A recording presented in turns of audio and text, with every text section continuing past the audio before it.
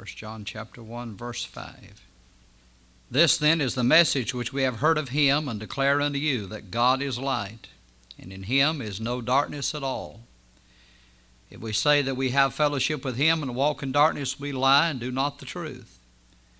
But if we walk in the light as he is in the light, we have fellowship one with another. And the blood of Jesus Christ, his Son, cleanses us from all sin. If we say that we have no sin, we deceive ourselves, and the truth is not in us. If we confess our sins, he is faithful and just to forgive us our sins and to cleanse us from all unrighteousness. If we say that we have not sinned, we make him a liar, and his word is not in us. Let us pray. Lord, we do thank you for another day. Thank you for another privilege to preach. Thank you for the word of God. Lord, help me to be a help and a blessing. You know every need, you know every heart, and I pray you'd meet those needs today. Lord, I pray for those that are sick and not able to be here. We pray for their soon return. Bless and have your way in Jesus' name. Amen. You may be seated. I'll talk to you today about God's forgiveness. Forgiveness in the Bible means to send away. In the Old Testament, it's typified by the scapegoat, the Day of Atonement. And it's testified to by the burial of Christ. The Bible said the gospel is that Christ died for our sins according to the Scriptures, and that he was buried, that he rose again the third day according to the Scriptures. The word burial, again, is a picture of our sins being removed, of our sins being taken away. There's been quite a bit in the news in the last week or so about the last-minute pardons of President Clinton. And some are not looked on very in an affirmative way by both Democrats and Republicans. But that's his right to do that, evidently, as President of the United States, whether you may agree or not. But anyway, a pardon is an act of a sovereign. We're not pardoned, we are forgiven. To be forgiven is an act of the Father. And we have this unique relationship with Jesus Christ. Now, forgiveness is for both Jews and Gentiles. As Paul preached to the Jews in Antioch in Acts chapter 13. Let's turn there, please, page 1167. We'll be back to 1 John in a moment here. In Acts chapter 13, verse 26. And men and brethren, children of the stock of Abraham, and whosoever among you feareth God, to you is the word of this salvation sent. For they that dwell at Jerusalem and their rulers, because they knew him not, nor yet the voices of the prophets, which are read every Sabbath day, they have fulfilled them in condemning him. Though they found no cause of death in him, yet desired they Pilate that he should be slain. And when they had fulfilled all that was written of him, they took him down from the tree and laid him in a sepulchre. But God raised him from the dead. And then in verse 38 and 39, be it known unto you, therefore, men and brethren, that through this man is preached unto you the forgiveness of sins. And by him all that believe are justified from all things from which you cannot be justified by the law of Moses. Now, sins of the Old Testament were atoned for. The word atone means to cover. And until Christ would come and remove them or forgive them, take them away. And this is what he's preaching here. Now in chapter 26, we have Paul preaching to the Gentiles, chapter 26 of Acts, verse 17 and 18. Delivering thee from the people and from the Gentiles on whom now I send these, recounting his conversion on the road to Damascus and how God told him what to do then. Verse 18, to open their eyes and to turn them from darkness to light, the power of Satan unto God, that they may receive forgiveness of sins and inheritance among them which are sanctified by faith that is in me. So forgiveness is offered to Jew, Gentiles, rich, poor, bond, free, black, white. God's forgiveness is available. Now let's go back to 1 John. We'll talk about this forgiveness. we find the cost of God's forgiveness. Well, the cost to you and I is zero. This is the great, dividing factor that divides religion from salvation. And religion teaches that it's not free, that you have to do something, you have to earn God's favor.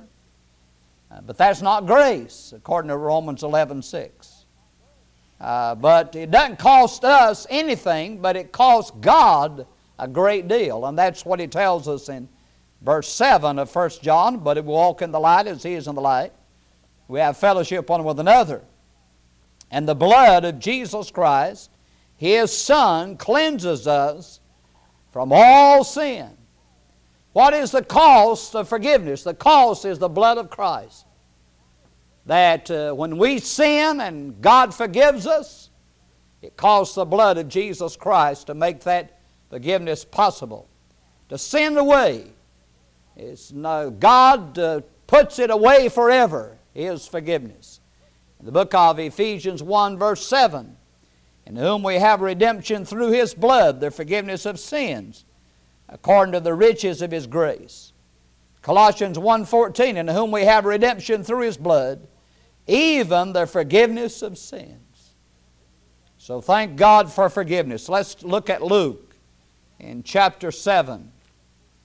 The book of Luke, chapter 7, verse 41, page 1083. The book of Luke, chapter 7, verse 41. There was a certain creditor which had two debtors. The one owed 500 pence and the other 50. When they had nothing to pay, he frankly forgave them both. Now that's God's forgiveness. One owes 10 times as much as another, but neither one has anything to pay with. Some people say, well, I'm not as bad as so-and-so. I'm not as bad a sinner as this individual. But the Bible said you can keep the whole law and yet offend at one point. You're guilty of all. And cursed is everyone that contendeth not in all things which are written in the book of the law to do them. Though we may not have committed sin to the extent that someone else has, does not free us from the condition that we are a sinner.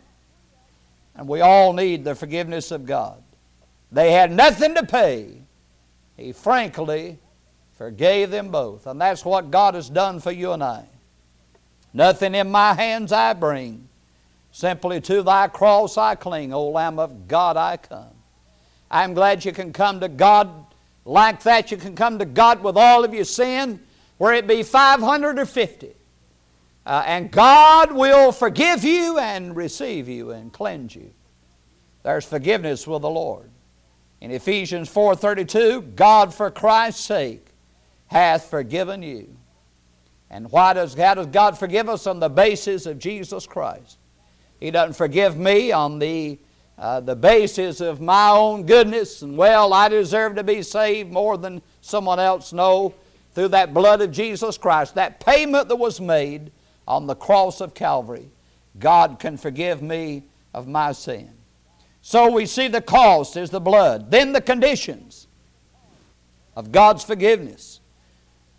Verse 9, if we confess our sins, He is faithful and just to forgive us our sins and to cleanse us from all unrighteousness. Now I realize he's writing here to believers that have already been saved. And the word confess means to agree with God, to say the same thing God says about it. God, you say it is wrong, I agree. I don't try to justify my sin. I don't excuse it. I don't try to say, well, I don't see anything wrong with this. I just come clean and say, it's wrong, I acknowledge it, I admit it. That's the condition. Proverbs 28:13, he that covereth his sins shall not prosper, but whoso confesseth and forsaketh them shall have mercy. Acts 5:31, him hath God exalted with His right hand to be a prince and a Savior, for to give repentance to Israel and forgiveness of sins. The book of Luke again, chapter 17 and verse 3 and 4. It's page 1099. Book of Luke, chapter 17, and verse 3 and 4. And Jesus is teaching the disciples a lesson in forgiveness. And in verse 3 of chapter 17 of Luke, take heed to yourselves. If thy brother trespass against thee, rebuke him. If he repent, forgive him.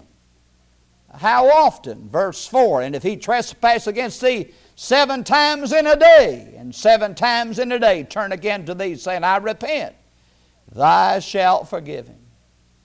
And Peter said, Lord, he said, my brother trespass against thee, and I forgive him 7 times. He said, I say not unto thee 7 times, but 70 times 7. Now, if God instructed us to do that, do you think He would do less? As often as you need forgiveness, you can find it with the Lord. Now, that doesn't mean that we are like the Catholics sometime. You can sin all you want to as long as you go to Mass and tell the priest about it. No, God does not excuse our sin and tell us to, we can sin and confess it and go do it again. Well, I get drunk today, I go confess it, then I can go get drunk tomorrow. I'm free to get drunk. No, God expects us to quit that drinking. But God's conditions, if we confess it, He'll forgive us over and over again. Every day He'll forgive us. And we probably sin every day, don't we? In thought, word, or deed, or in not doing what we know we ought to do. And so He commands us to repent. Now in 2 Chronicles, chapter 6, we have an illustration of this in the Old Testament, page 495. If you'd like to look at it in 2 Chronicles chapter 6. We have 5 times, as the temple there is being dedicated to the Lord, Solomon asked God to forgive. Verse number 21. Hearken therefore unto the supplications of thy servant and of thy people Israel, which they shall make toward this people. Hear thou from thy dwelling place, even from heaven, and when thou hearest, forgive. Then in verse 25, then hear thou from heaven and forgive the sin of thy people Israel. Verse 27 says basically the same thing. Then verse number 30, hear thou from heaven thy dwelling place and forgive. And then verse 39, hear thou from the heavens, even from thy dwelling place, their prayer and their supplication. Maintain their cause and forgive thy people which have sinned against thee. So 5 times in his sermon, he asks God and petitions God, if they pray toward this place and ask you to forgive them, then I want you to forgive them. And God responds in chapter 7, in verse number 12, and the Lord appeared to Solomon by night and said unto him, I have heard thy prayer, and have chosen this place to myself for an house of sacrifice. If I shut up heaven that there be no rain, or if I command the locusts to devour the land, or if I send pestilence among my people. So he basically says, if I bring judgment because of your sin, if my people which are called by my name shall humble themselves, and pray and seek my face and turn from the wicked ways, then will I hear from heaven and will forgive their sin and will heal their land. You have this verse used many times in revival services. He said, and my people will humble themselves and pray and seek my face and turn from their wicked ways. God expects us. Repentance has the idea, a change of mind, and results in a change of life, a change of direction. And so these are the conditions. We must acknowledge our sin and be willing to turn from our sin. We don't turn from our sin in order to get saved. As a condition, God will accept us as sinners, but when He saves us, we have to be willing to do that. A person that says, well, I want to be saved, but I want to be a drunk too.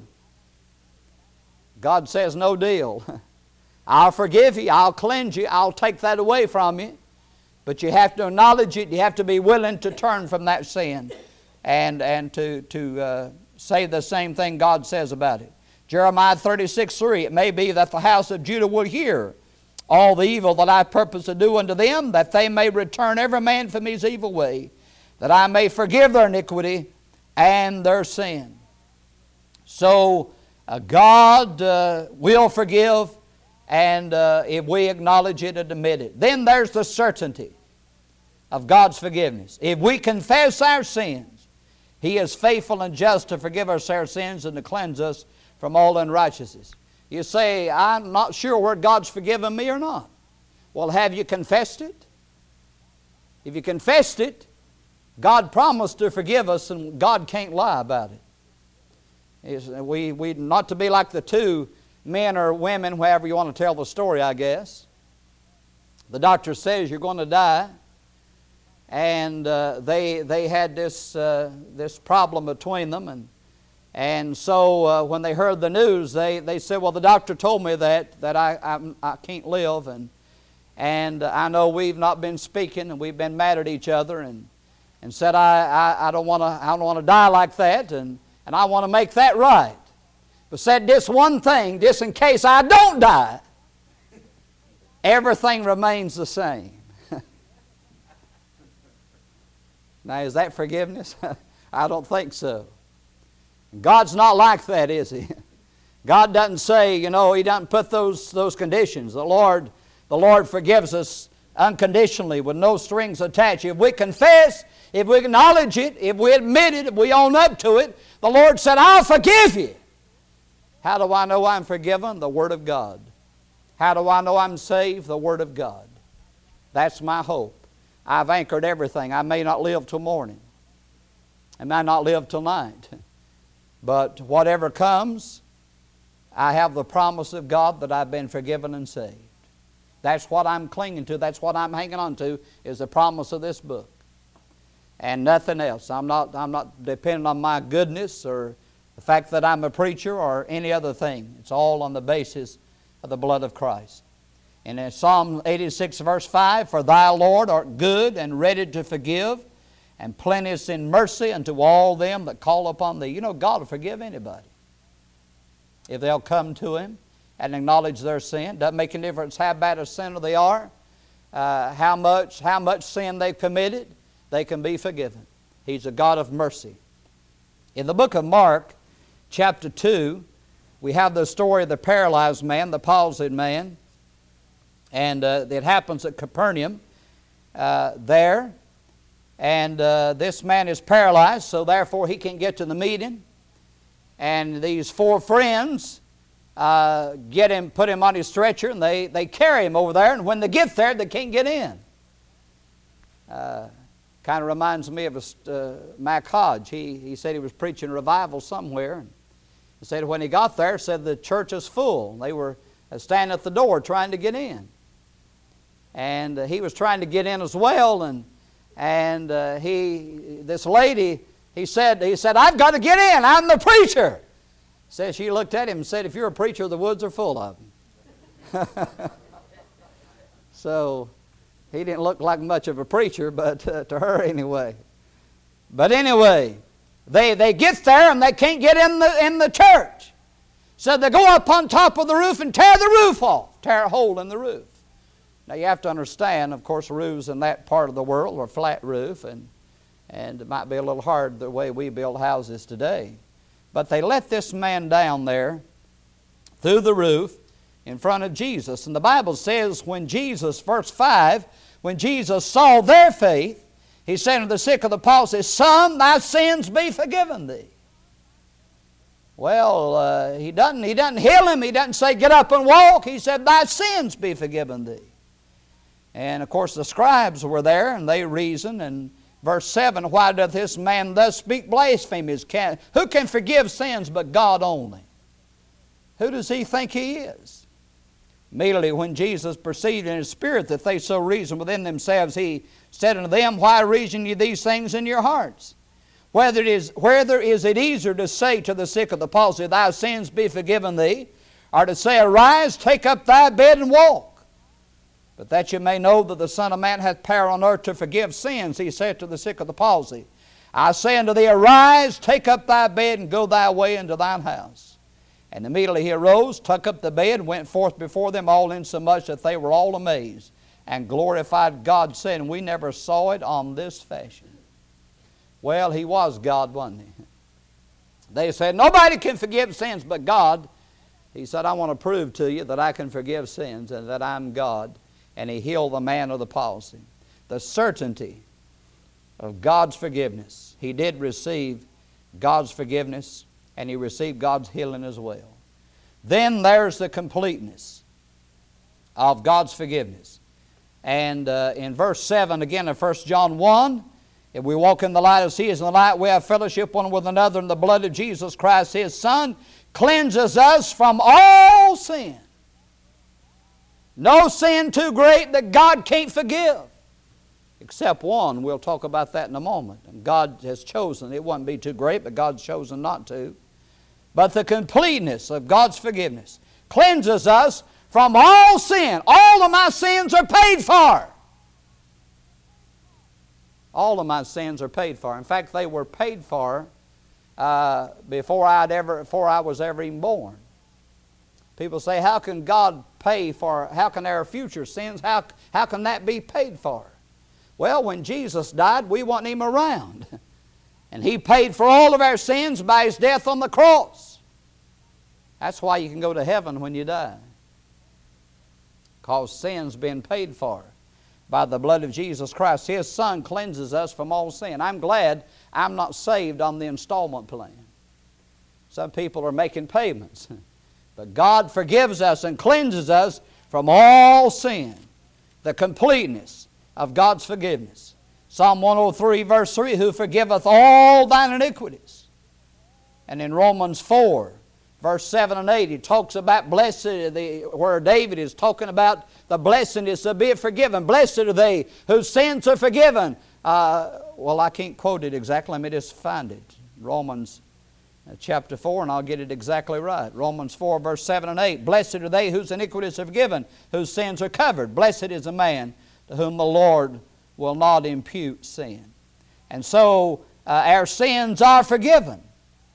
In Hebrews 10:17, their sins and iniquities will I remember no more. We're not going to have to stand before God to be judged for sins. We're going to be judged for our works. Our sins are paid for by the blood of Jesus.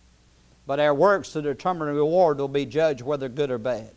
So there's a completeness of God's forgiveness.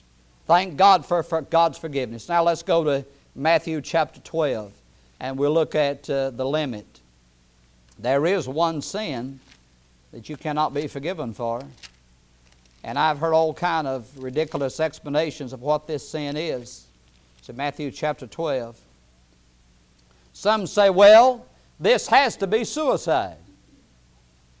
Because if you kill yourself, you're dead and you can't get forgiveness because you're already dead. You can't ask the Lord to forgive you. But let me say, what the Bible said, the thought of foolishness is sin.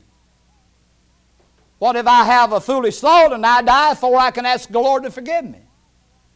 Then what happens to me? Or what if a person, said something they should not have said? Said in the Bible, said every idle word the men will speak, they'll give an account thereof on the day of judgment. And they speak an idle word and have an accident or kill suddenly, or have a heart attack and they die before they can get forgiveness. You're right back at the same condition. It's not suicide. It's not any of those things. It's exactly what the Bible says it is. In Matthew chapter 12. Now the setting, Jesus heals a demoniac, and the Pharisees say why he does it through the devil, Beelzebub. This man is of the devil, and this is the devil doing this. And in verse 31, Jesus says, wherefore I say unto you, all manner of sin and blasphemy shall be forgiven unto men. But the blasphemy against the Holy Ghost shall not be forgiven unto men. And whosoever speaketh a word against the Son of Man, it shall be forgiven him. But whosoever speaketh against the Holy Ghost, it shall not be forgiven him, neither in this world, neither in the world to come.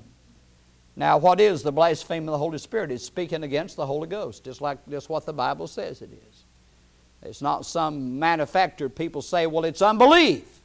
That's not what Jesus said. They say, well, and that's what I heard in Bible college. You know, they said, well, the only sin God won't forgive you for is the sin of unbelief. Because if you don't believe in Jesus, then you can't go to heaven. Well, that is true. If you don't believe in Jesus, you're not going to heaven, but that's not the blasphemy of the Holy Spirit. That is, He said, if you speak against the Son of Man, it'll be forgiven you.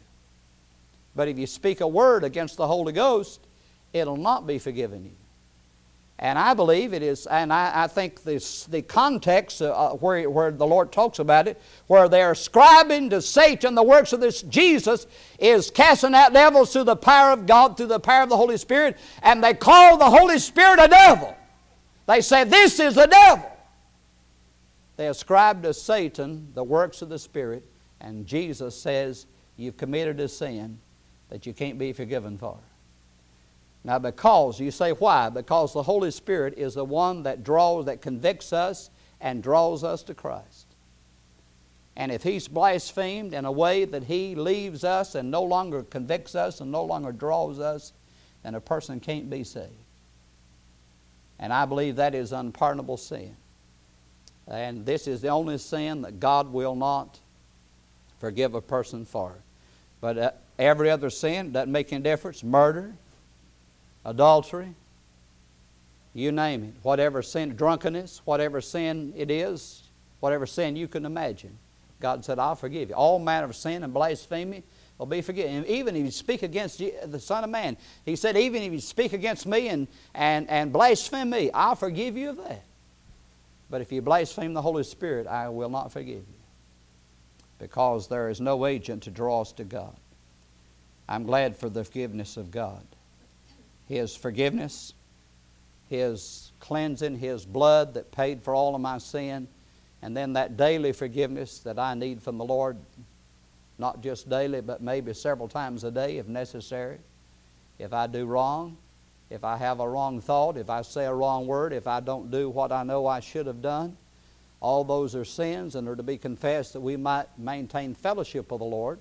We're still His child. We don't cease being a child of God. If I have an evil thought, just like your child, you say to your child, throw the trash out.